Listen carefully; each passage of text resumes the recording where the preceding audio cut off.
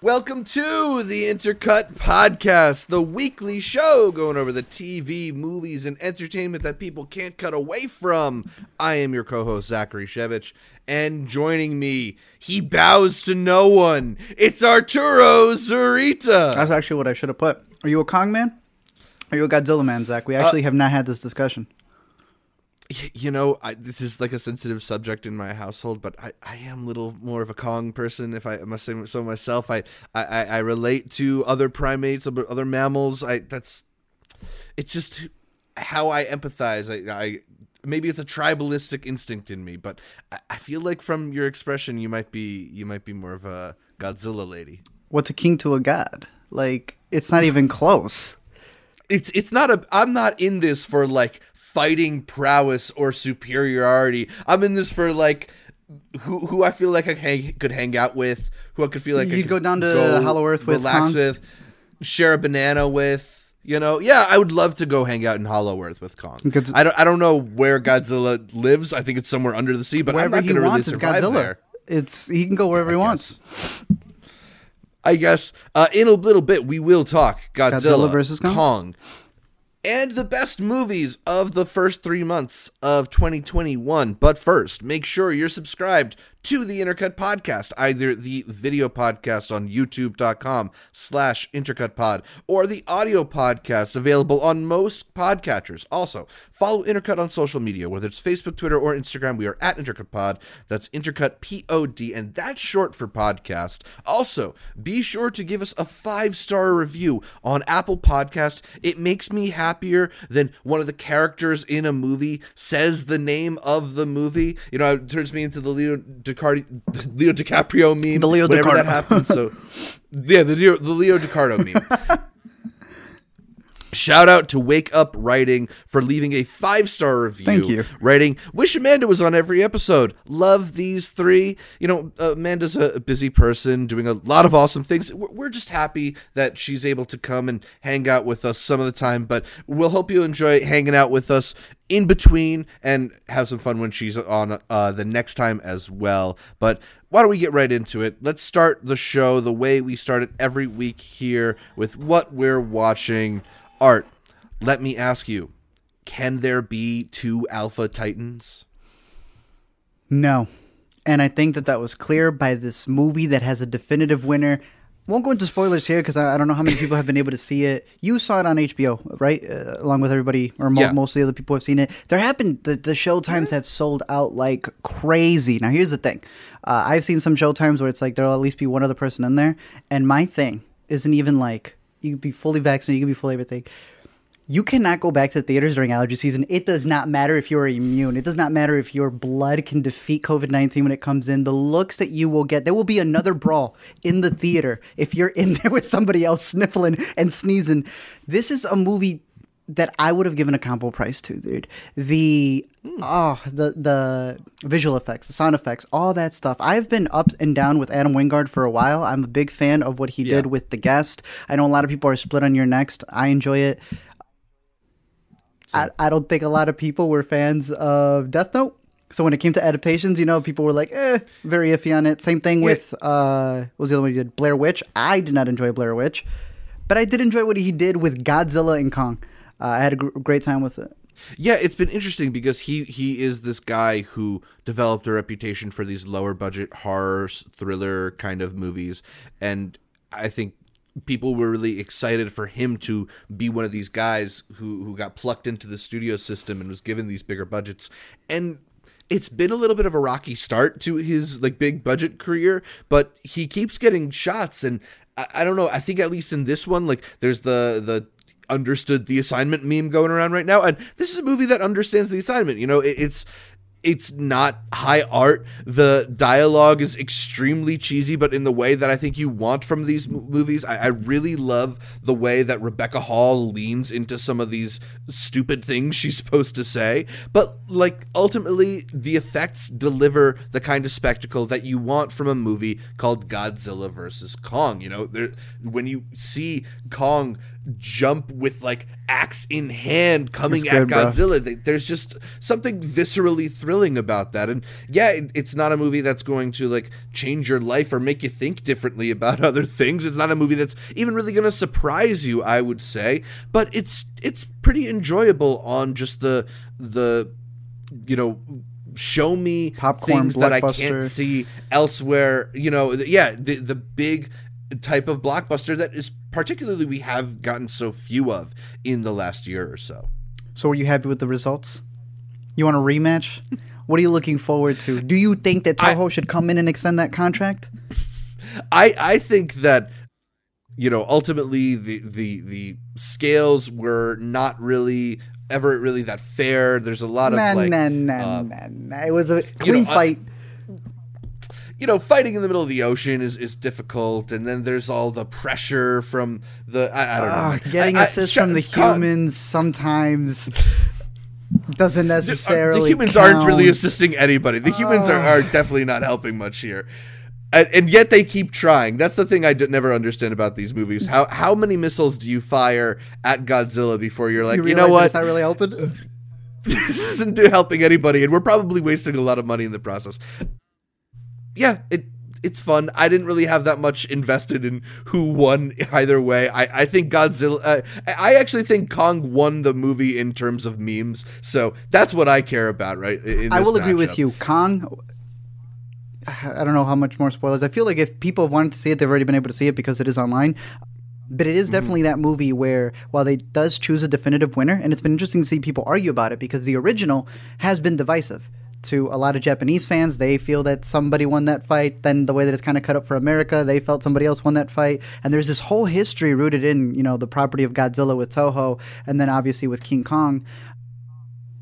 But while one is definitely the winner in the movie, the other one gets more scenes. The other one has the heart of the story. So it was an interesting decision that they decided to go with there. Again, because Toho's contract is up with Legendary. So I know they want to continue this series. I know that they want to bring in a lot of other monsters. I hope they do. But if this is the finale, I think at least it goes out with a bang. Yeah. And, you know, there's a clear appetite for these movies, a surprising appetite in some ways, in that Godzilla vs. Kong pulled in $350 million globally. I'm telling you, dude, it also people were pulled in gone. $69.5 million domestically over its opening weekend, $10 million more than Tenet took in last year, despite the that. movie being available on HBO Max. When people ask But us, are theaters dead? And I'm like, I don't think, I mean, some of the business decisions that are being made really hurt, but people will always want to go. They will always want to go. Yeah, and especially a movie like Godzilla vs. Kong, I think people know that if that's an experience that you care about, you want to see that on the big screen. Which is also a bad thing. I don't have that. What do you mean? If studios see that this is the movie that's making more than the horror film that also came out alongside The Weeknd, right? I can't even remember the name of it, right? But even then, that's a horror movie. We know horror movies will always be released no matter what. But if they're seeing that, Godzilla, the movie that has this much effects, that has all these different things, that pushes what you and I said at the beginning of it all, which is at the end of this, theaters will still be open, but it's going to be the chains. Theaters will still be open, but what they're showing aren't the independent movies. Those are going straight to streaming. So as much as I love Godzilla versus King Kong and I want to see it in a theater, its success is a good thing for the blockbusters at the end of the day, you know? Yeah. And I don't know if a movie that I'm more interested in seeing in a theater, you know, maybe that's like a Nomadland or something. You know, they ain't even can released those survive numbers the same way, exactly, with a simultaneous streaming and theaters release. So, but these movies that do bring a lot of people out, I think will continue to, because it'll always be there.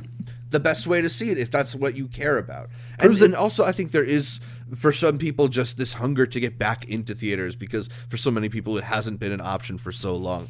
So I'm curious to see what the rest of 2021's box office results look like, and it's particularly these movies that do get released on HBO Max simultaneously as they're in theaters.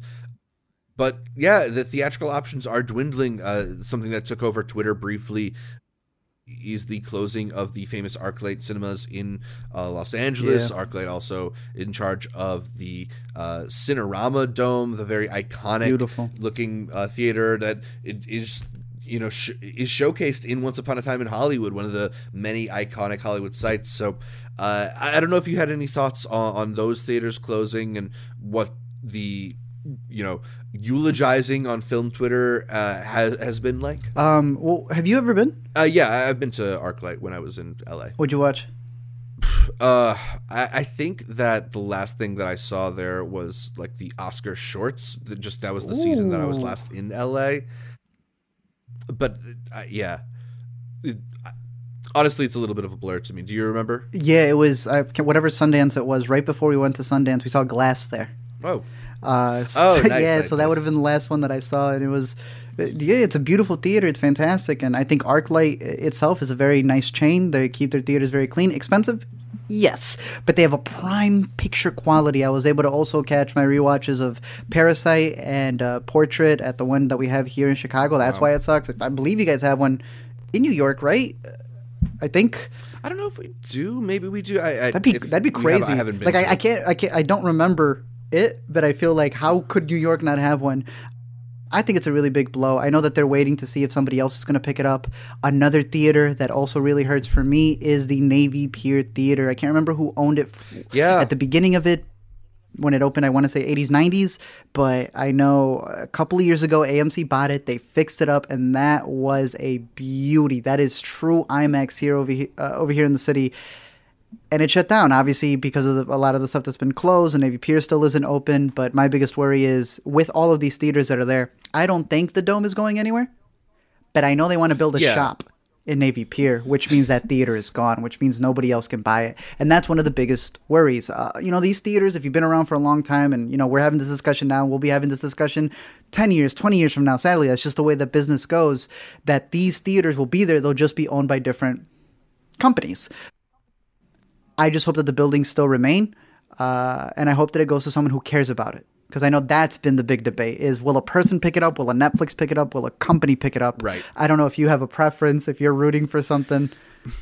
Well, there's the sentiment going around on film Twitter, at least, that all these filmmakers are expressing their sadness about it, including a guy who just got apparently $100 million from Netflix to make Knives Out 2 and 3. So it'd be nice if Rian Johnson could make some kind of investment to save the Cinerama or something like that. Likelihood it's probably going to be Amazon or Netflix who picks this up. And they are operating the Paris Theater in New York right now, and I'm thankful that they were able to keep it alive when a lot of people thought that theater was going to close. Yet, all they're showing are Netflix movies. Right now, they're showing, Trial of the Chicago 7. It's like, I don't know. It would be cool to see a group of filmmakers. Yeah, I just think that would be like a worthy investment for people who want to support this iconic theater. The thing, though, that it makes me think about is there are all these options in LA. Like, that's one of the things that's wonderful about being in LA. Yeah. If you are a person who loves movies, is they have all these repertory theaters and places like that. But it feels like elsewhere in the country, all those places are starting to dwindle out, and it sucks that even in the heart of the film industry, it's getting worse. But for the people on the peripheries, the theatrical experience is becoming more and more difficult to come by, particularly outside of something like an AMC, which, as we know from experience, is not as dedicated to showing you a high quality product as a place like the ArcLight. So not only are we potentially losing access to like indie cinema or whatever, but we also might be losing access to pristine quality and good projection and sound that's properly calibrated. I see what you mean now. So, yes, 100%. That's the biggest problem when you get to a corporation. It's that they know you're just going to be there. You're going to come in no matter what. Both you and I have been to these theaters where they do not care for the quality to be the best that it could. But damn, wouldn't it be nice seeing that drama that happened with Tarantino and Disney fighting over the one Cinerama, the Dome itself, because there's only 2 theaters there, I believe, at that ArcLight, and how he couldn't get it because Disney blocked it out for Star Wars. It would be great if he just bought it. He already bought the Beverly. Buy this one as well. It would be really cool. But yeah, we'll see. We'll see, man. We'll see. Another movie that made its return to theaters and I believe is available on VOD already is Nobody. I know you talked a little bit about this movie in your new Let Me Explain video, the action film starring Bob Odenkirk as a retired guy turned John Wick, activated killer again, turned John Wick. We could call it for what it is. Did you? I know you liked this one. Fun. How much do you like this in the hierarchy of these new age, middle-aged action man movies? We're Takens, we have our John Wicks. Is this in the center? Is this low? Is this high? What do you think? It's good center. I'd say it's pretty good center. Yeah. It's not as low as what the Bruce Willis movies that have been coming out of the last 5 years.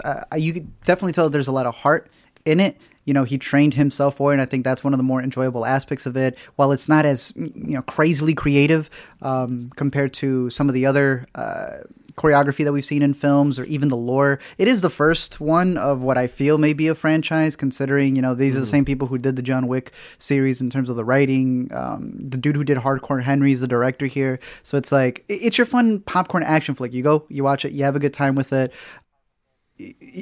By the end of the year, you'll be like, oh, that's right, Nobody did come out earlier in the year. You don't really forget about it, but it's one of those ones that you enjoyed it while you were watching it. And I could see them extending it, but I'd be interested to see where else they could take this lore, how they'd be crossing over with, I guess, other people, depending on how much they're able to expand on it. But yeah. Did you catch the screening link? I did. I thought it was enjoyable. I really like Bob Odenkirk, and I think he does bring a certain charm to these types of roles. He's become quite a good actor. He's dope, dude. Especially with age.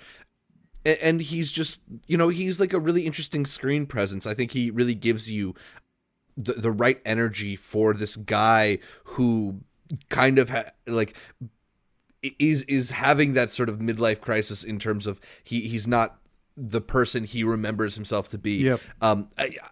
The action is fun. I don't know if it's quite as hard hitting as a John Wick in certain ways, because you can I think you can see the ways in which it's choreographed, if that makes sense. Yes. Like, it doesn't feel as seamless as maybe some other action movies. For sure. But in a lot of the ways that I found Godzilla vs. Kong to be fun, I found this to be really fun, in that it just delivers you like a high quality, inventive action experience. It's it's almost like, I like when a movie can do the kind of Jackie Chan thing of, I'm just going to use the environment around me to highlight what badass things I can do, instead of just doing the same three things over and over again, And I think when this movie gets inventive, it's really fun. Mm-hmm. And he hurt himself. That's one of the things. He's like, I wanted to get hurt. I wanted to do all these different things. And he says he wants to make it into a comedy. Like, I know this one was a little bit more on the drama, but he wants to do that type of Jackie Chan where it's not just action, it's action comedy. He said Liam Neeson called him up and was like, hey, I got to retire, man. You got to take it from me. So I was like, all right, Bob, time for you to step up. Yeah, I'd be interested to see more. Yeah, and it would be really cool if we get some kind of like Expendables team-up movie with Keanu and Charlize and dope, whoever dude. else they want to bring into and they this said Mary John Wick Elizabeth world. Winstead. She's also training with the same people for another movie that's going to be coming out on Netflix, so let's go. Yeah. Could be the next team-up movie. And just briefly, I wanted to mention Thunder Force, since it's a movie and it is out on Netflix. Dope. Probably a lot of people are going to see it. I defended... I'm already forgetting the Super Intelligent name of the last movie that she did. Super Intelligent? Yeah, you did do that. I defended that one when it dropped on HBO Max because it's relatively charming and harmless and has a couple laughs in it, but that to me was like absolutely the best that the Melissa McCarthy, Ben Falcone team up has brought us, and this is like a really great example of why it is such a weight on the American studio comedy, because this is just such a let-in movie, absolutely barren for jokes, just waiting and hoping that somebody will do something genuinely funny and not just flail wildly hoping to land on something comedic. It's such an underwhelming movie in terms of its approach to trying to lampoon or even play into this whole superhero narrative. It just feels so lazy in the way that Ben Falcone directed comedies particularly feel lazy. And like, yeah, sometimes that'll leave you an idle laugh here or there. The fact that Jason Bateman exists with lobster hands brings a level of charisma to this movie, but it's very minimal. And it just leaves me thinking, like, how much better the world of comedy might be had Melissa McCarthy just married Phil Lord or Chris Miller. Don't do it like that. Damn, bro. Okay, look. Her and her husband, Ben, have made Tammy. They've made The Boss. They made Life of the Party. Decent twist on that one. I ain't like Superintelligence and now Thunder Force. Is it a great track record? But you see why... You can see why I would think Superintelligence might be the best of that bunch, though. Right? I see it, but like I wouldn't even use the word best. Like I would just be like, it is a movie in the bunch. It's a relative term. I agree with you with Thunder Force. I know that she did SNL, and literally this was just an old classic SNL sketch done to death because it takes place in Chicago, and it is just the same The Bears joke over and over again. It is the same, like Chicago is a great city. And look, I thought some of those jokes were pretty funny. You know, she has this moment where she's arguing about how Chicago's number one, and you guys just disrespect it. That's a very Shy City thing to do. But it's literally that SNL sketch through and through because you're not talking about any other teams. It's just her just saying the Bears, the shuffle. And it's like, it's very stuck in that one moment and repeating that joke over and over, waiting for those laughs. It's on Netflix. I can't complain too much. It has the same lack of momentum that a lot of SNL skits have. Easily. In that they just kind of enter a scene and wait for some funny line to happen. It was also very loud because we were watching this one at night and it's like a lot of the jokes rely on her screaming, which sure, more power to you. But you know when Apple says you could reduce the loud noises, the loud sounds, I didn't really do much with that. So we had to finish watching it the next day. But yeah, it's a movie that is out, and it being on streaming, I think, is a much better place to enjoy it if you wanted to, because I definitely would have been more upset if I was at an AMC theater watching this. Absolutely. Some movies are destined for streaming in that way. So that's what we've been watching lately. Let us know what you've been watching in the comments or you on YouTube or by shooting us an email. The address for that is intercutpod@gmail.com. Let's get to even better movies for our topic of the week, which is the best movies of 2020's first quarter. We made it 3 months into the new year. Crazy to think about that we've already gone through 3 months of movies, 2 big film festivals, a whole bunch of new releases. And, 2021 so far has been an unexpectedly strong start. I think largely thanks to 2 things. One, we've talked about how a lot of movie theaters aren't open right now. So studios aren't able to kind of release their dumpuary movies in the hopes of just making some money. So we've been saved a few movies like that. And also the extension of the Academy Awards deadline to the end of February has pushed a few Oscar contenders into this year. So we've had some of the movies that are nominated for Best Picture even released within the last 3 months. It's made for some really interesting movies, a few under the radar gems that we wanted to spotlight at some point. So we're going to run through the 20 best movies of this year so far. And starting off, we got a tie at number 20 between Nobody, a movie we just spent a bunch of time on, and another relatively new release, Happily, a dark romantic comedy starring Carrie Bechet and Joel McHale, about a couple that have been married happily for years, but get a mysterious visit from a stranger that causes them to suspect one of their friends might be behind it. I thought this is this is an interesting under the radar movie from Ben David Grabinski that has a lot of really funny moments, but also this very sinister edge to it. It kind of feels like it's constantly on the verge of tipping into a horror movie. I really like the dynamic between Carrie Bechet and Joel McHale. I like a lot of the supporting players in this movie. You have Natalie Easy, Paul Scheer, Stephen Root, Natalie Morales, Kirby Howell-Baptiste, a bunch of people that I really like are in this movie. Art, I think you like this one as well, right? It's one of those where it's like it's difficult to recommend it because you know it's going to be a mixed bag type of movie where people are either going to want a little bit more from the plot, or some people may have wanted a little bit more to, you know, the themes of what it's going for.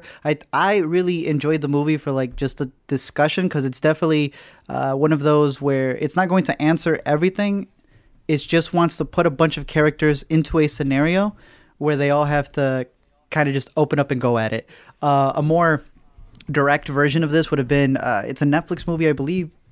I'm blanking what it's called right now, but it's like the dinner party. Maybe? Not even the overnight. It's like the dinner party or something. It's got a cell phone right in the middle. I'm blanking on it, but someone will probably know it in the comments. We'll put it in the edit. It's on Netflix. I believe it may be a Spanish film. I know it's in a different language and it's dubbed, and it's about all these people who come in. They all leave their phones, and this dinner party ends up opening up everybody's like secrets and confessions, and they go at it. It's a you know, like very tense drama of these friends. This is the same thing, but with like a almost supernatural element kind of going on with this couple who's so happy, way too happy, nobody else is comfortable, and kind of that relationship type story when you compare all the couples in one room and the different aspects of them, and what would happen if everybody's truth was out there. How would you confront that? Because it's like everybody also knows things about the other couples, but they never open up about it. Yeah. It's also just particularly hilarious that the central conceit of this movie is that their friends can't stand that they love each other. Which is funny. Like, I love that that's sort of like the inciting incident of this movie. So, yeah, I'd say put it on your radar. Definitely maybe more as a stream. I'm sure it's going to be available on a service very soon. But if you check out the trailer and you think it kind of interests you, give it a watch as a good little rental. Absolutely. Number 19 is Zack Snyder's Justice League. It wasn't my vote that got it on here. We have a whole list on this, by the way. We'll have the link down below. So this is just everything aggregated between the ratings that we've done so far for these movies. I have a couple. I don't know. We're collaborating on this list. We have to make some sacrifices to our own tastes. So by the halfway list, I think only 4 of these out of the 20 is going to be on there. But Justice League's clearly one of the biggest ones that has been released. People loved this one way more compared to the original cut of it. I don't know what the end result ended up being for, you know, the conversions for HBO Max in terms of this movie, how the box office really did. I know the supposedly consensus from Warner Bros. Was they were not going to continue it. Good luck with that. The movement's going to go on forward anyways. I am curious to see them expand the story because as much as this fleshes out what we didn't get in the original theatrical cut, it's still only part 1 of 3. So we're still missing a little bit here. So you finished the movie, but you haven't really finished the story. That's all I'll say about it. Yeah, somehow part 1 of 3 is 4 hours long. Well, and it's also BBS and Man of Steel. I love it.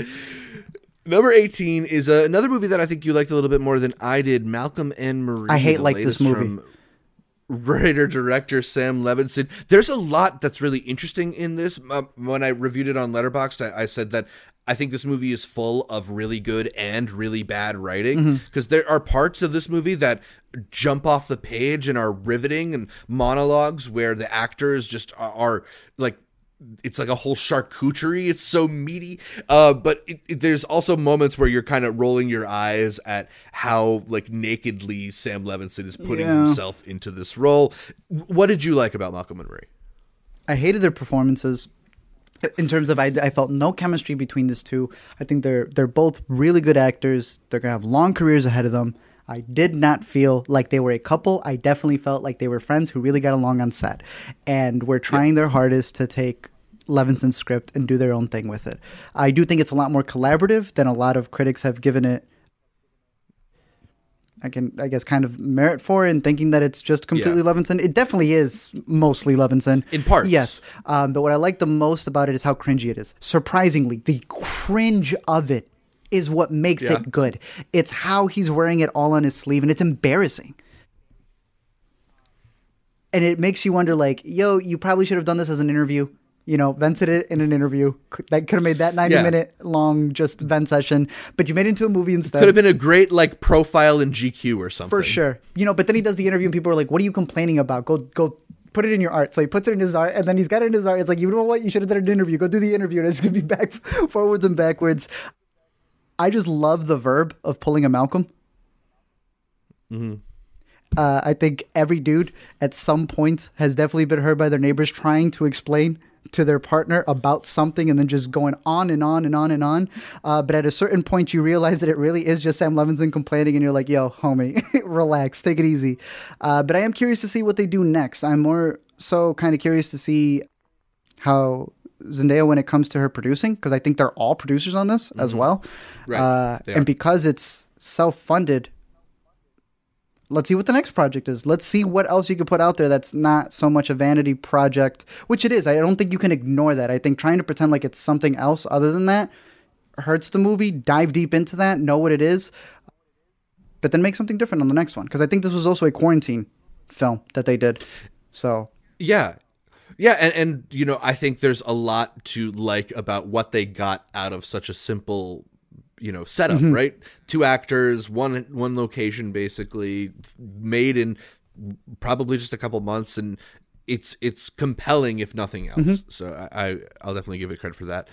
Number 17 is a movie that only you, the two of us, have seen. It's Breaking Fast, which you caught back at New Fest late last year. Yes, sir. About Mo, a practicing Muslim living West Hollywood, who is navigating life post-heartbreak when he meets a guy who wants to break fast with him during the month of Ramadan. Like I said, we've seen it a few months ago, and you can go back to that video for a fuller thing. But Art, what stuck with you months after seeing Breaking Fast? just a cute little rom-com, while at the same time just juggling different perspectives. That's the beauty of it, because it's not just a gay man in America, it's a gay Muslim man. So it's not just, the culture within his own, ethnicity.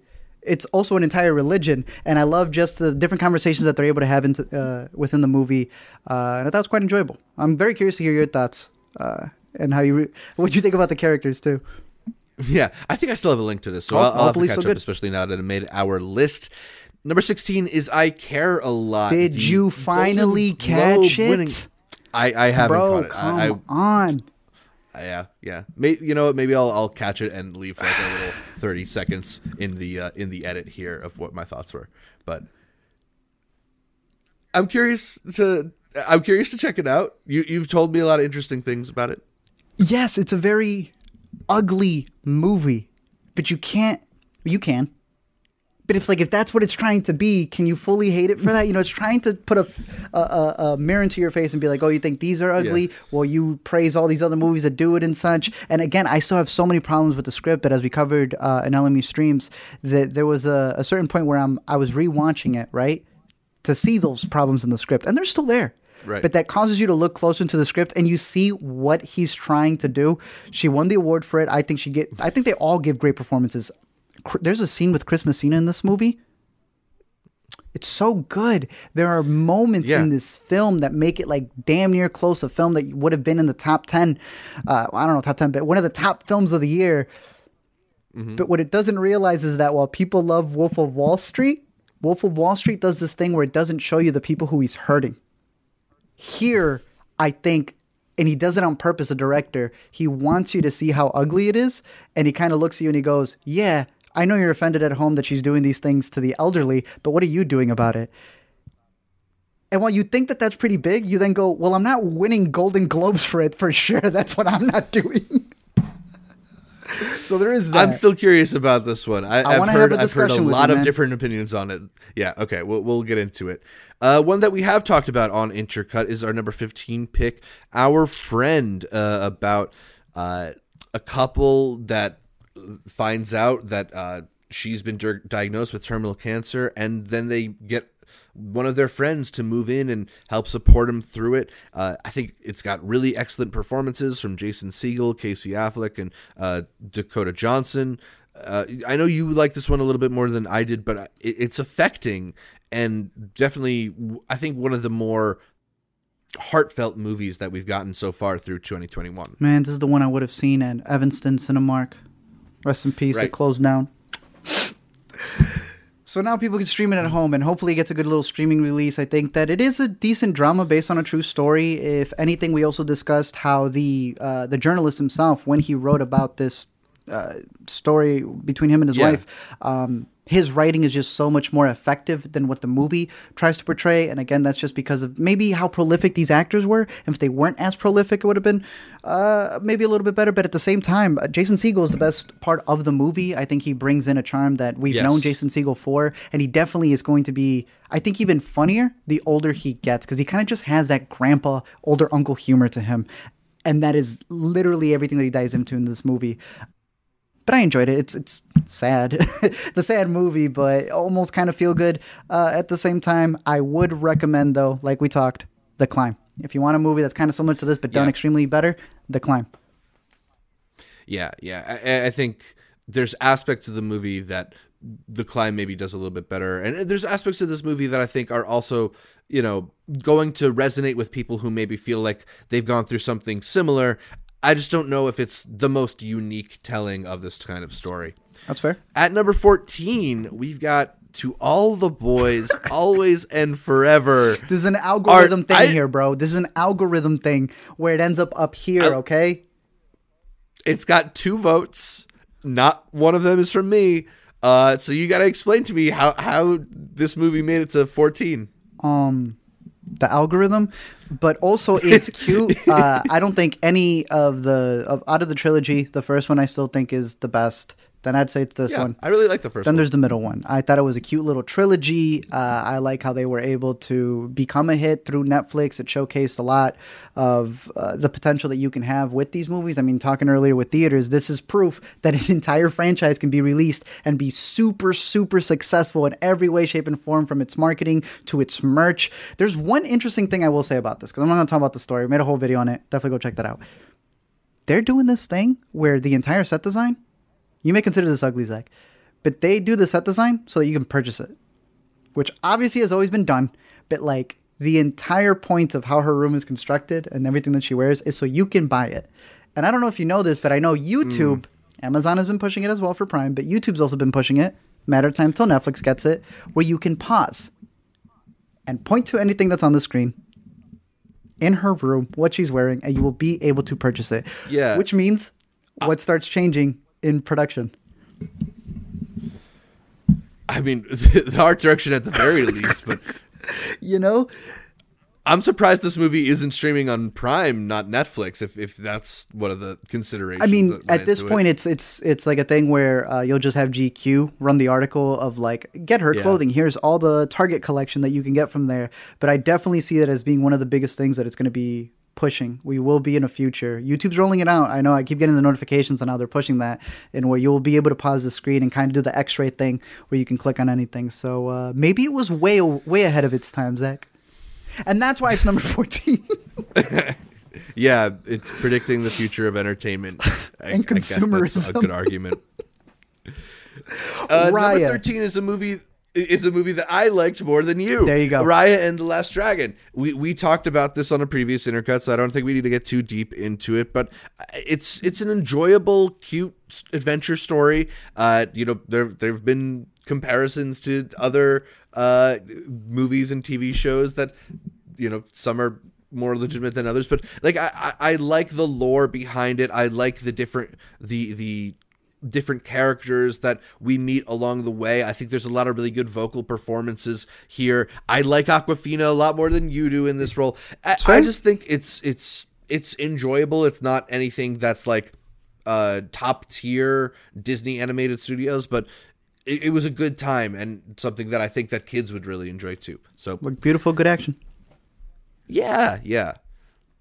Number 12 is Akasa My Home, one of the documentaries we've brought up a lot on this podcast since I think I first caught it at Sundance, about a family that lives in the Bucharest Delta and what it's like when the government forces them out of their homes. There's so many different things about this documentary that stand out, from the absolutely exquisite cinematography to the really gut-wrenching story it tells of these children who are are removed from the lives they knew and thrust into a society they don't understand. I think there's a lot of levels to this piece. I'm hoping more people catch up with it because I haven't heard a lot of people talk about it.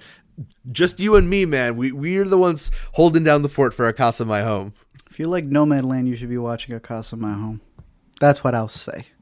You should definitely be catching A Casa My Home. Fair argument.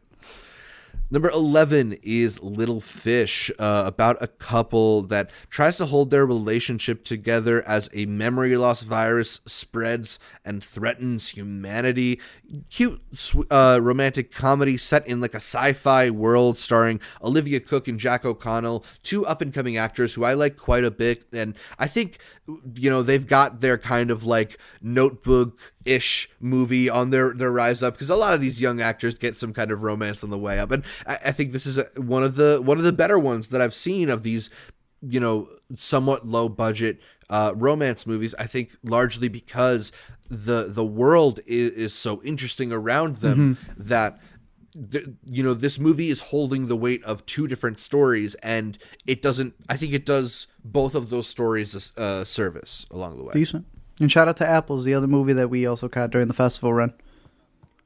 Yeah, whenever that one is going to be available, I'm excited for more people to catch it. All right, let's see your top 10 here based on this rating algorithm.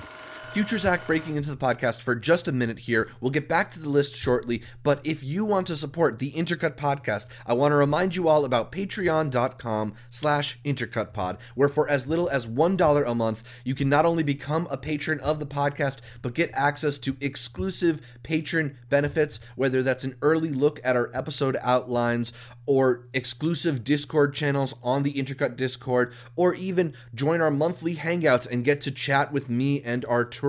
You can do all of that through signing up at patreon.com/intercutpod. Your support means a lot, and we want to thank the Academy members, Andrew Christensen, Tushar Sharma, Ewan Graff, Whatsamata, and Awkward for their continued support of our show. Let's get back to the best movies of 2021 so far. Getting into the really good movies here with the top 10, starting off with the documentary Some Kind of Heaven, Lance Oppenheim's look at the villages in Florida. Just it's talking about exquisite cinematography and documentaries. This one is so uniquely shot. It simply does not look like pretty much any other documentary or movie, frankly, that I've seen. But it also gives you these really interesting profiles of these different people, sort of stuck in the purgatory of a paradise-like scenario.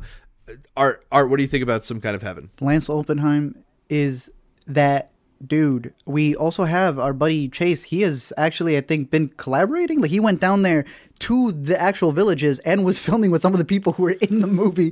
So I think he's working on some footage of the craziness that is down there. But it's interesting that he even got in there because, again, this is the story of this place in Florida where it is just senior citizens. And just the people that he's able to kind of learn about and seeing how they live there.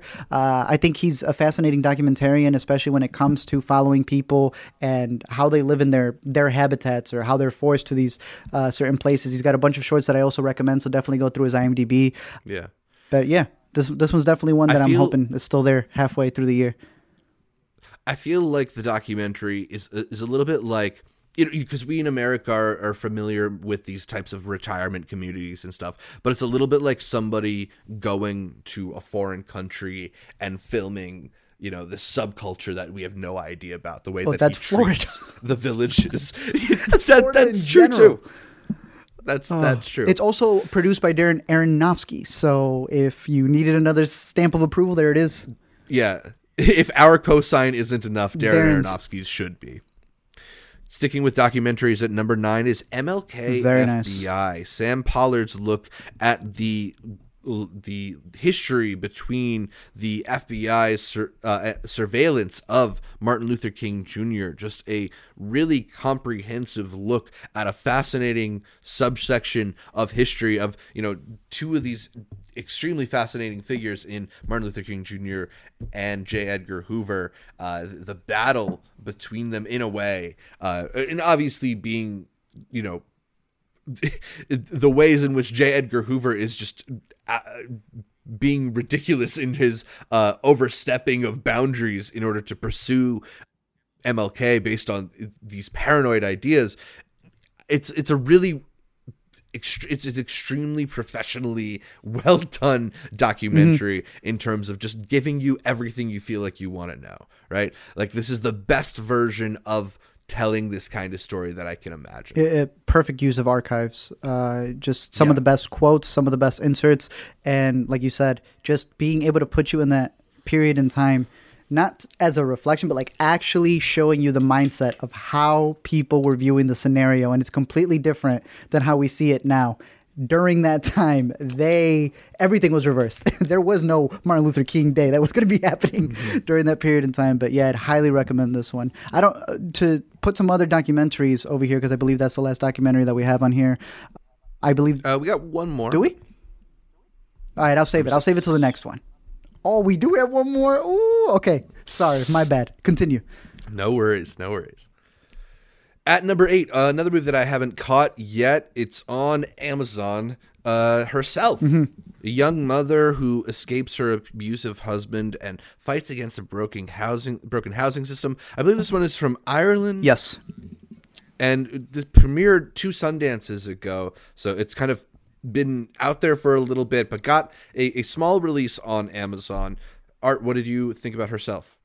I really enjoyed it. I thought it was a very good movie about this woman who, after not having housing, the whole community comes together, and that's been a really big thing that we've been seeing come from Ireland in the movies. Even South by Southwest had a movie called the one with Andrea Riseborough. I'm blinking. Here Before has a little undertones with that. Vivarium from last year. All of these Irish movies have been carrying this undertone when dealing with the housing crisis that they have over there. And my only big issue with this, I know Alina liked it a lot more, and that's how it's this high on the list, was the music with it.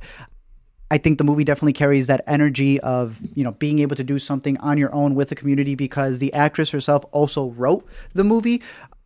So there's definitely that do-it-yourself type attitude that the movie carries as she builds the house herself. I thought it was a cute little movie. Definitely check it out on Prime if you're interested. But that the way that they mix in the score, I hope that got fixed by the time it got released on streaming. But nonetheless, pretty solid. Number 7 is Pieces of a Woman. We talked about this in some detail earlier this year on Intercut, so you can head back to that discussion and see what we said. But, the latest movie from Cornel Mundrusco, I think, has what could be argued are maybe the most compelling 30 minutes of a movie so far this year in that opening. I mean, it reminds me almost of like the opening to the Robert Zemeckis Denzel Washington movie Flight, in that like it just throws you into the sequence that right away you want to like grab the ends of your chair and you can't look, you can't breathe in some ways. Not just what is happening in the opening of that movie, but how it's executed. The pitch perfect performance from Vanessa Kirby that earned her the Oscar nomination, the delicate one-shot cinematography that doesn't do anything really flashy, but just stays on that moment and doesn't let you escape the tension. There's a lot of really good filmmaking in this movie. There's aspects of it that I didn't think worked quite as well, but yeah, you have to at least see that opening because it is stunning work. Incredible cast just all around. Like, she got the nomination as well, but supporting all around was fantastic. I did not expect Eliza Schlesinger to be that good. I mean, take a comedian, put him in a drama, and they'll surprise you. So I'm very curious to see how her acting career is going to go from here. But I thought all around it was a very solid cast that the movie had. Shia LaBeouf, Ellen Burstyn, and again, just Benny Safdie, Sarah Snook, oh my gosh, Molly Parker. there was a Safdie bro in here too. I forgot. And now they're in the Star Wars universe too. And a Succession sibling. Oh man, but yeah, no, definitely highly. Oh, Sarah Snook was in this. That's right. Yeah. It's a pretty good movie. It's over on Netflix. Definitely check it out. And it's very personal to the filmmaking duo because they're partners, the writer and the director. And I know it has some personal, possibly anecdotes that stuff that they went through. So definitely check it out. Number 6 is a documentary that you highly recommended. It's the highest ranking documentary on our list so far. Have you seen it? It's Apple TV Plus's Billie Eilish, The World's a Little Blurry, an intimate look at the singer-songwriter's journey. I haven't caught up with this one yet, but yeah, remind us why you liked it. I feel I haven't recommended it enough then at that point. Billie Eilish, The World's a Little Blurry, is one, surprisingly, the only thing Apple has given us in a while in terms of movies. So for that alone, I'd say that they finally have a movie out. Yeah. And makes the less said about Cherry, the better. Like, exactly. It's been 3 months. We're a quarter into the year, and this is the one good movie that they've given us. But even if it wasn't released on Apple, I think it is a fantastic documentary and inside look at her as an artist, at their family as well, but then also what it means to not just be young and thrust into the celebrity age, but into the digital age, how she can see every criticism right away. Like, this isn't an artist who 2 days later, she'll read what they said about her. No, like the day her album drops, that Pitchfork review is out, right? The people, her fans, anyone who she's interacting with, they're how far away? They're like, you just tweet at her and she's going to get every notification. You see her following her DMs. You see her going through the ins and outs of like barely being able to own a car and her freedom, all of the intricacies when it comes to the business side of having to meet all of the A&R people. It is interesting to see this be an Apple movie, considering Apple Music and just the way Apple releases things. But nonetheless, I think RJ Cutler did a good job in breaking it down. I'm curious to see you watch it because I want to have a whole discussion on this new. It's not even new, but just the writing credits in documentaries I find to be very fascinating. Without spoiling an aspect of it, there is a really big relationship in the movie that dissolves. But I feel like one side of the story wasn't told, and that kind of goes back to the writing credit, in where you are only seeing it from a certain perspective in order to be able to have that narrative that you want for, I don't want to call it a character because it's a documentary, but for that. It is also divided down the middle, too, because there's an intermission. It's long. Yeah. There's something about these documentaries about musicians or about famous people in general that are co-signed by the person who's in it, in that to an extent they feel like promotional tools, and I wonder how much of that feeling you're getting is the that's agreed upon narrative. Too, he claims he had full reign, even though they were the ones who called him up. He was filming them before the Grammys. This is all before they moved out even of their home. Like, these two were homeschooled. Obviously, that's one of the big parts of the documentary, is how she's creating music with her brother, how it's her family who's there by her side everywhere that she travels in. And I'm sure you can watch this movie and kind of see more negative lights in it. But he claims that he had no oversight, that this is his director's cut, and damn, it's pretty long. I don't think anything got cut. But I think I enjoy it because, as much as you can definitely argue that it's very commercial, it also kind of seeps into some things that I really enjoyed seeing in the creative process, and how even as a family, they're worried about certain things that can happen to her with all this celebrity status. I mean, Vanity Fair, I believe, has that series with her that they definitely don't exploit on, all right, let's have you here 4 years ago, and then we'll follow you up 3 years ago watching that video. And they're kind of banking on how more depressed she gets seeing that smile from 4 years ago diminish. So that is kind of weird. But I don't know. I really enjoyed it. I thought it was a raw inside look at her right here at her beginnings. And it'll be interesting to follow up on her 10 years from now, because I do think she's a good artist. And I know that a big part of it is like, studio plant. Well, studio plants, if they still deliver, at what point are they still making music that's reaching people? And I think she's earned the recognition that she's gotten, and I think she made RJ Cutler made a really good documentary on her as a subject. Absolutely. All right. we'll get into our top 5 only bangers from here on out.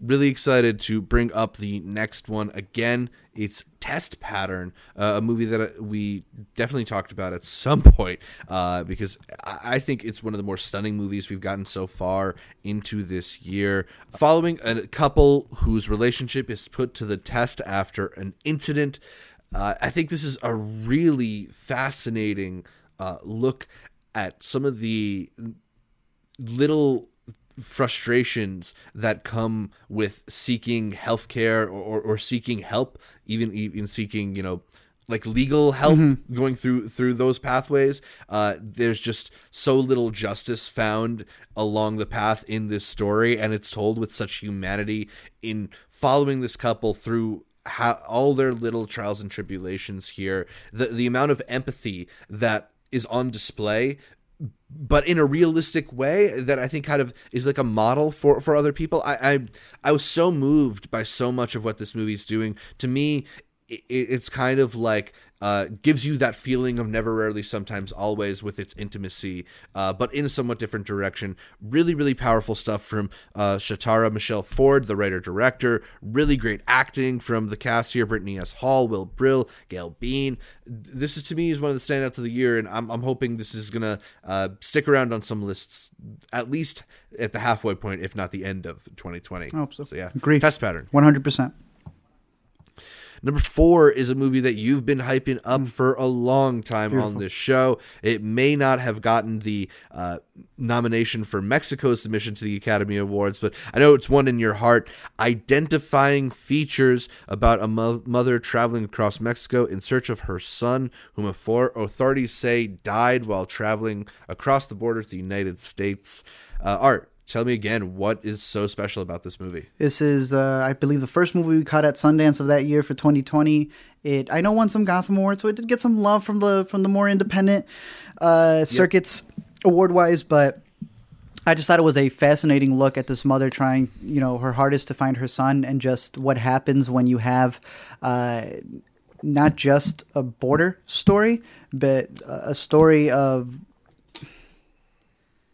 I don't want to spoil it. I feel like this is... I know we partly had a half discussion about this, but I think it's one of those where there's a lot of artsy movies that are out there. And I know this one's very slow paced and it may not be for everybody, but I think it delivers on a lot of aspects that get lost in translation. I think the best factor of it would be the name itself, right? It's Sin Señas Particulares, but in English, it is the complete opposite. It's not non-identifying features. It's identifying features. And I think that may be one of the biggest things that's missed within here. So it's kind of hard to describe what I really love about it without getting into spoilers, because I feel that's part of the aspects that has been missed, that isn't really discussed. And that's kind of like the point of the movie. But I don't know. I love the journey that it takes you on, and I think that it hits hard at the end. That's what I will say about this movie, and I hope that some people give it a chance, even if it is at home, because I know it may be a little slow. I know there's a lot of just shots of bokeh here and there, but I think it delivers on the emotions of what a lot of people are going through. And yeah, I will say that. Definitely. Number 3 is The Father, about a man refusing all assistance from his daughter. You finally got it.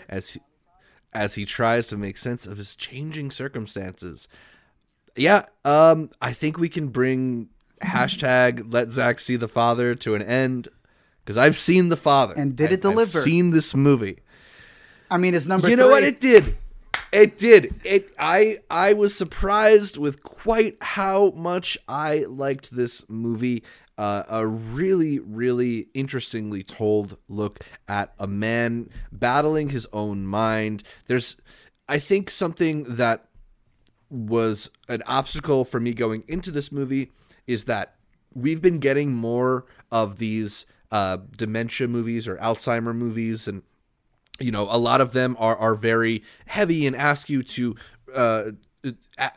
really feel the suffering and alienation of that disease and that process.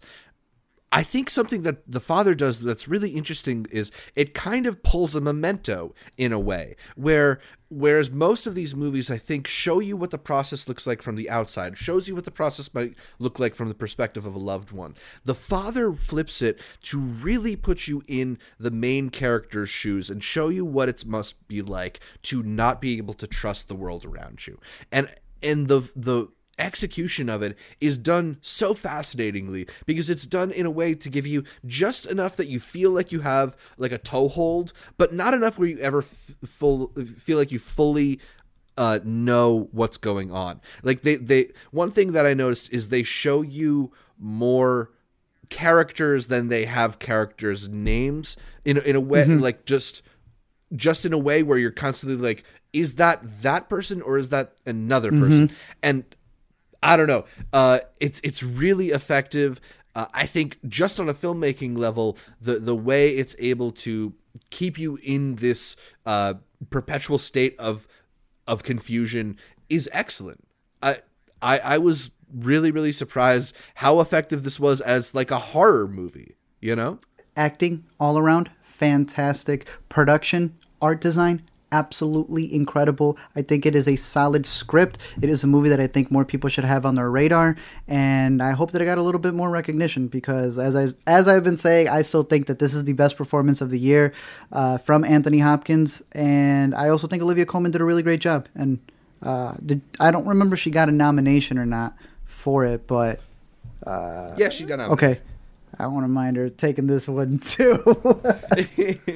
Yeah, supporting actress is one of the interesting Oscar races right now. I think most people think that Yoo Jung-yoon from Minari is going to take it, but you know, a lot of people like Olivia Colman. She has won not so long ago, so and she wasn't that bad, was maybe she? She's got a shot. Yeah, Anthony did pick up the BAFTA ahead of Chadwick Boseman, which a lot of people were surprised by, although it is kind of in the BAFTA's history to recognize somebody like Anthony Hopkins in that kind of a role. But you know, I still think Chadwick Boseman's ultimately going to win. I still think it's a shame that Delroy Lindo didn't get nominated, but it's an excellent Anthony Hopkins performance. You know, I think when on the day of the Oscars, because so many people hadn't seen The Father, there was a lot of people who were like, "This is our random Oscar bait movie that nobody's seen, we're just giving a nomination to Anthony Hopkins." And it's not the case at all. It is actually one of the best movies out there in the Oscars bunch. Very good. At number 2 is our highest ranking foreign film. Movie that we caught, or you caught last year. Art, tell me more about True Mothers. We had the chance to catch this over at Chicago Fest from Naomi Kawase. I actually went back and saw a lot of her older films. Like, this woman recorded herself giving birth. Like, she has made some wild movies, and many of which were documentaries. So that explained one big aspect about this movie, where you're following a couple who they have a child, but a woman appears, very young woman, and says that it may be hers. And from there, you get this story not only on their relationship, but as you know, as a mother, it's breaking down from both of their perspectives how they approach it, how they handle it, and that has been something that this director has covered. Not only because she was raised by her grandmother, I believe, if I'm remembering correctly, unless it was a great aunt. Just that dynamic, something that she's always had in her career about maternity, and I think this movie does a fantastic job not only following their story, but the way that it switches up the filmmaking. That's why I said going back and following her filmography to see all the docs that she has done. That's why it feels so hybrid at a certain point in the movie, where it switches a setting and it starts being like it's filmed in a way more intimate way than it previously felt, where it was a little bit more scripted. And I thought it was very effective. And then going back and seeing what she's worked on, I think definitely pushed that forward. But I really enjoyed this movie a lot. I'm very curious to see what other people think about it. I know it's also based off of a novel. I have not been able to read that, so I don't know what has been switched from there. But I thought it was a very fascinating story. And it reminds me, not too much, but a little bit of, I don't know if you remember the movie, also a foreign film called Like Father, Like Son. I thought that was a fantastic movie as well. I prefer that one over this one, but I know for Alina, like that one, this one got her on the mom side. for me, I guess it was the father side over there with that movie that really resonated with Right. me. But I would definitely put this one on your radar. Very curious to see what people think about this one. Once it gets, I feel like now the wider release is when it hits a streaming service. It's like once it hits the streaming service Yeah. and it gets that wide release, I'm curious to see what people think about it. Definitely. So, lot of good movies that have come out so far in 2021, but I don't think it's much of a surprise the movie that we put at number one because we've been talking about a lot. Can I do some honorable mentions? Yeah, Leave the so people throw out some waiting just a honorable little bit mentions, more sure. for the movie that we've been talking about all the time, Yeah, but they may not go know. I think Promising I'll throw in some too. Dope. Promising Young Woman, I think, got a wider release, or will we not be considering that? Yeah, it's technically a 2020, so I didn't put it on the Dear list. but Comrades, would that be considered one? maybe Because Yeah. these releases are so weird, dude. I don't really know how they work. Another one that I would say is The Dissident was another doc that I know got released in January. You're not supposed to talk about that one, but it's a very good documentary that I'd say put on your radar along with Finding Ying Ying. I don't know if Assassins got the release this year, right? I believe that also got the release I think this year. yeah, I think it got a theatrical release last year, but maybe like a VOD release this year. Bro, we don't know anymore. Yeah, like, you know. Yeah. But those are ones that I definitely think are worth the shout out. Another smaller comedy, I guess, to add to the list would be Baby Done, a movie that I know was released in VOD a little earlier. Got the co-sign by Taika Waititi about a couple who, you know, I believe they're reaching their 30s, if not already 30, and they're realizing, okay, got to check that box. Baby Done.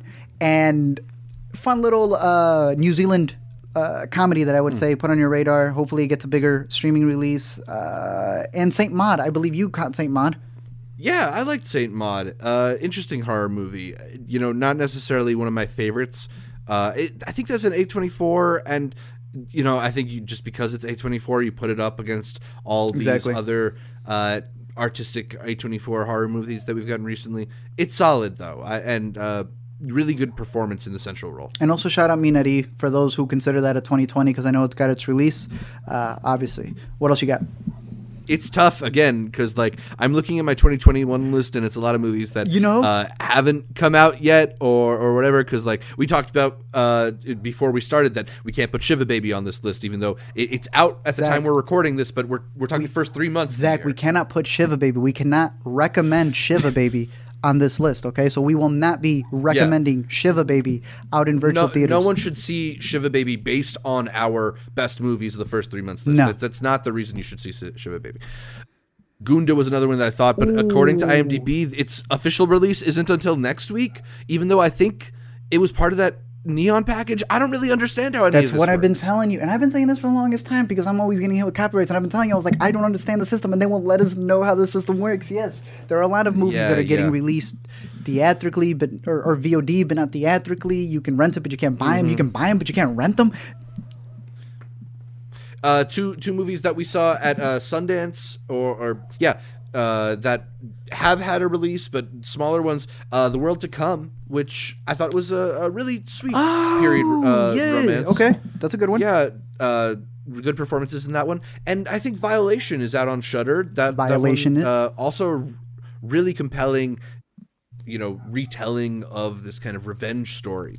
So lots of good stuff that came out at some point. This year. Supernova, that's, I guess, another one to add. Decent performances there as well. Sophie Jones, that was another solid one. Also dealing with grief after the fact. So Yeah.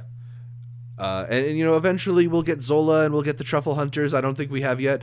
Night of the Kings. I think that's out. that is I think out. It's available. It Not was available on the sure. package. I don't understand it. Anyway, lots of good stuff that's come out so far this year, or that will still come out this year. But should we get into the number one that everybody probably knows is our number one already? The only movie to have 2 lead actors. Let's go. Or sorry, 2 supporting actors. Two supporting No actors in the leads. Judas and the Black Messiah, the story of Fred Hampton, chairman of the Illinois Black Panther Party, and his fateful betrayal by FBI informant William O'Neill. Director Shaka Kings, a historical thriller that gives you a biopic within the story of this FBI informant. It's like, you know, it's partly biopic, partly Departed. I think there are people who have their issues with the film not being more about Fred Hampton and his politics, but I think that's like a misreading of the kind of movie this is trying to be. This is a historical thriller. This is giving you, the structure of an action movie within the bounds of history, and I think Shaka King does a really excellent job of balancing that, of giving you both, of putting you in a time and a place, transporting you, informing you, but also creating enough of like a thrilling, empathetic and entertaining ride that makes this just a dynamic watch with really excellent aspects to it. The acting here is so great, particularly Daniel Kaluuya, who is bound to win an Oscar for this performance. It seems like at this point. We were blown away by this movie, frankly, out of Sundance. It was the top of our Sundance rankings and remains the top of, I think, maybe all of our lists so far in 2021. So we're including this one as our 2021 top 10 of the year, technically, right? Because we can't really go and redo our top 10 of 2020, even though Nobody saw it in 2020. I know. That's true. We didn't even see it till a whole month into, literally right before the fest ended as well. So, no, this is definitely one that you need to have on your radar. It was part of the release with HBO doing the theatrical thing while also being on HBO Max. I know that after like another month or two, it ends up being released on Vudu and everything else for you to rent and eventually buy. And I think that this is one to definitely have on your radar. Like Zach said, it is not... it says inspired by true events. The title is Judas and the Black Messiah, so it's not an in-depth look at what's going on in terms of his entire history. I definitely do think he deserves an entire biopic in and of itself. Definitely deserves to have been done much better than what they did with him in Trial of the Chicago 7. But I think it hits at the emotions. I think that they had the family, the Hampton family there, not just, his partner, but his son, all adding to the story, making sure that they were doing it justice, how he was, all the inflections on the speech in that. I think it is one of the best performances of the year, and I think it is a movie we're going to remember at the end of the decade. Absolutely. So, Judas and the Black Messiah, if we haven't said it enough by now, definitely catch this movie. It is a standout from 2021. There's a reason that it's been doing so well.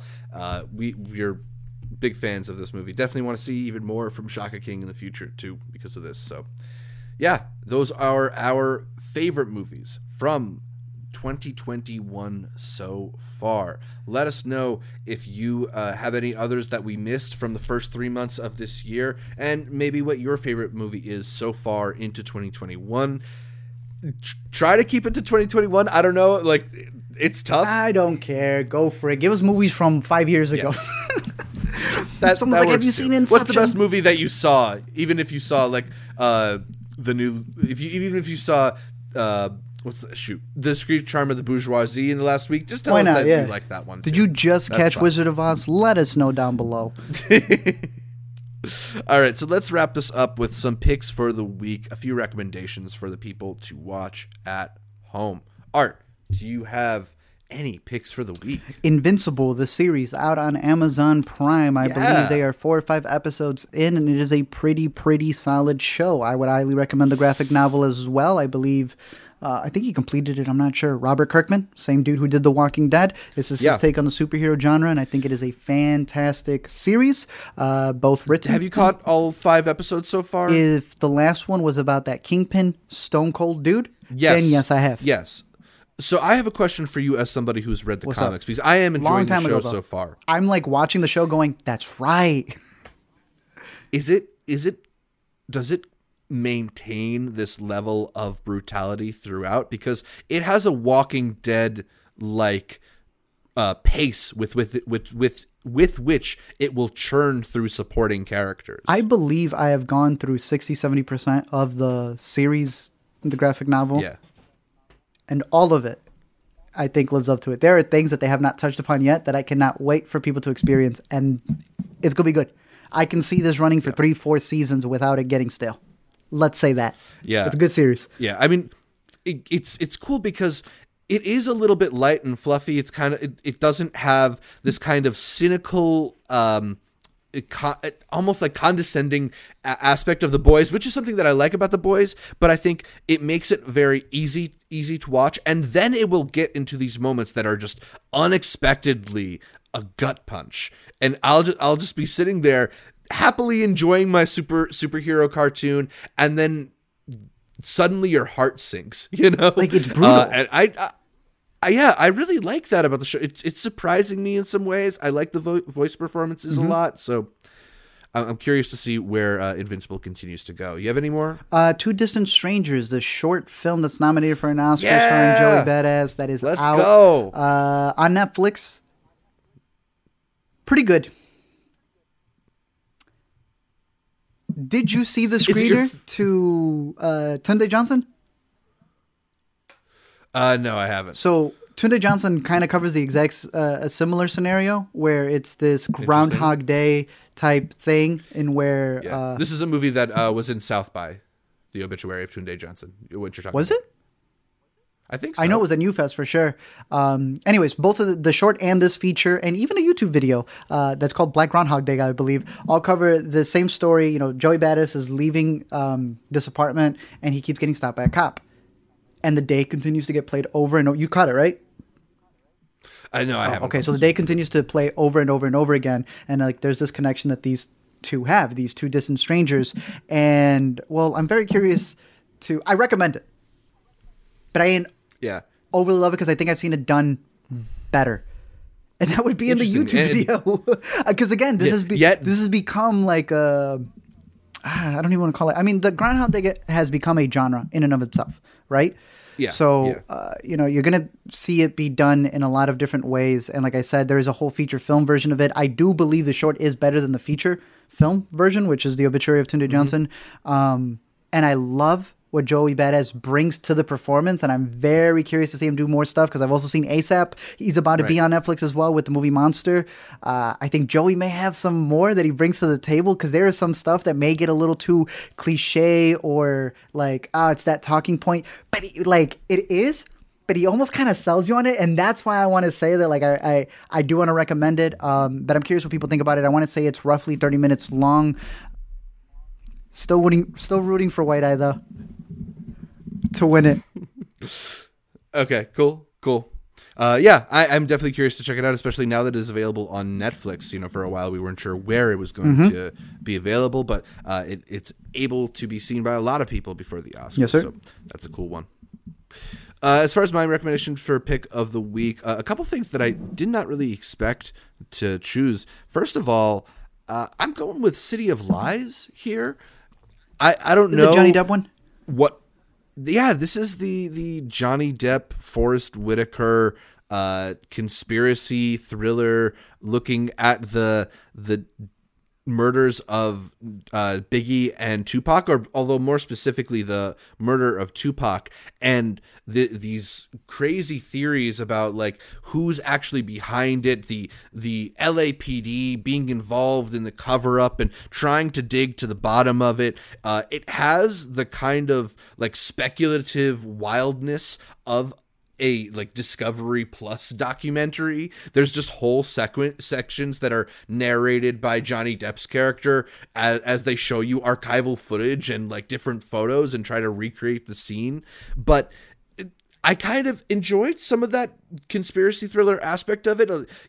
There's a lot of very weirdly expositional dialogue, and I don't know if I buy half of what the movie is selling. Particularly, the dynamics between the characters feel weird, but there's still just a intoxicating nature to getting sucked into the conspiracy of it, particularly one that is so closely tied to something that I think any pop culture fan would find fascinating, the story around these murders. Okay.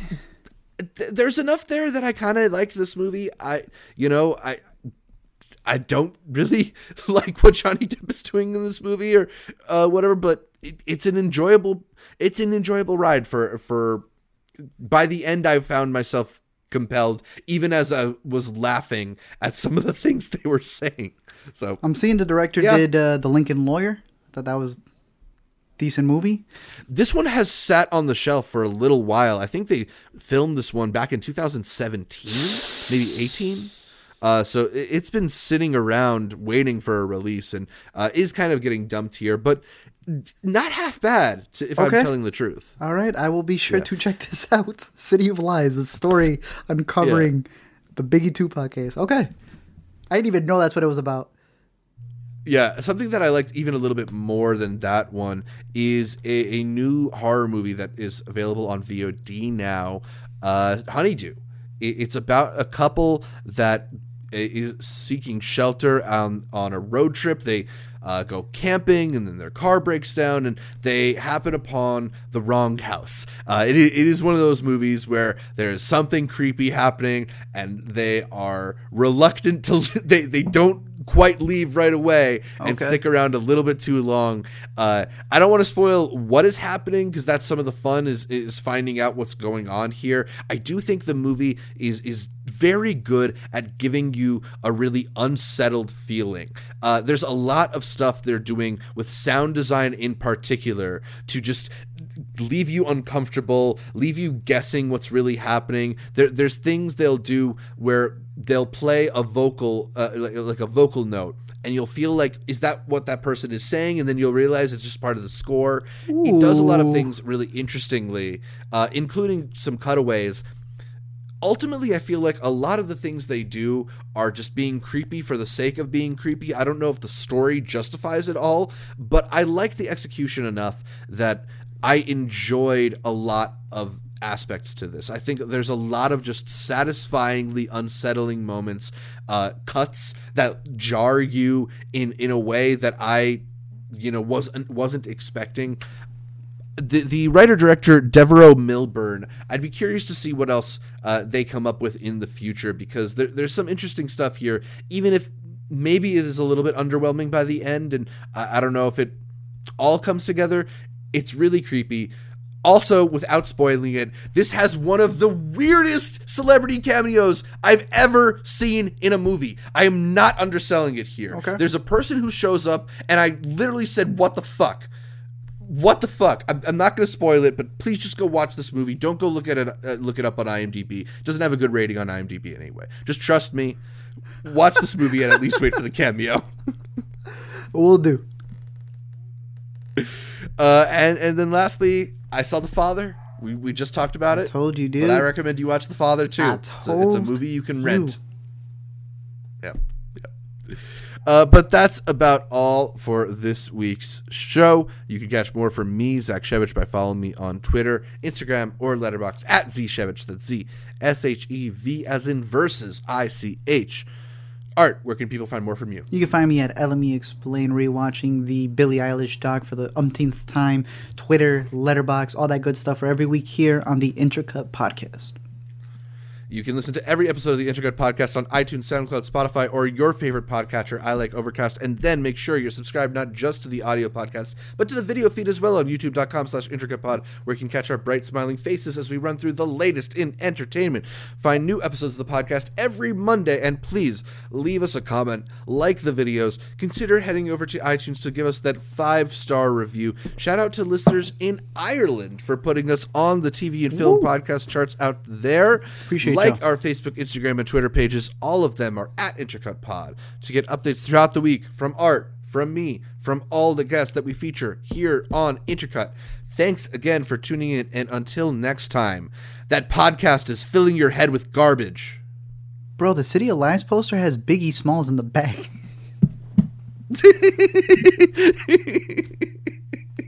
Oh, that's ugly. What's the movie about? I don't know. I never know. I didn't even realize it's Biggie in the back.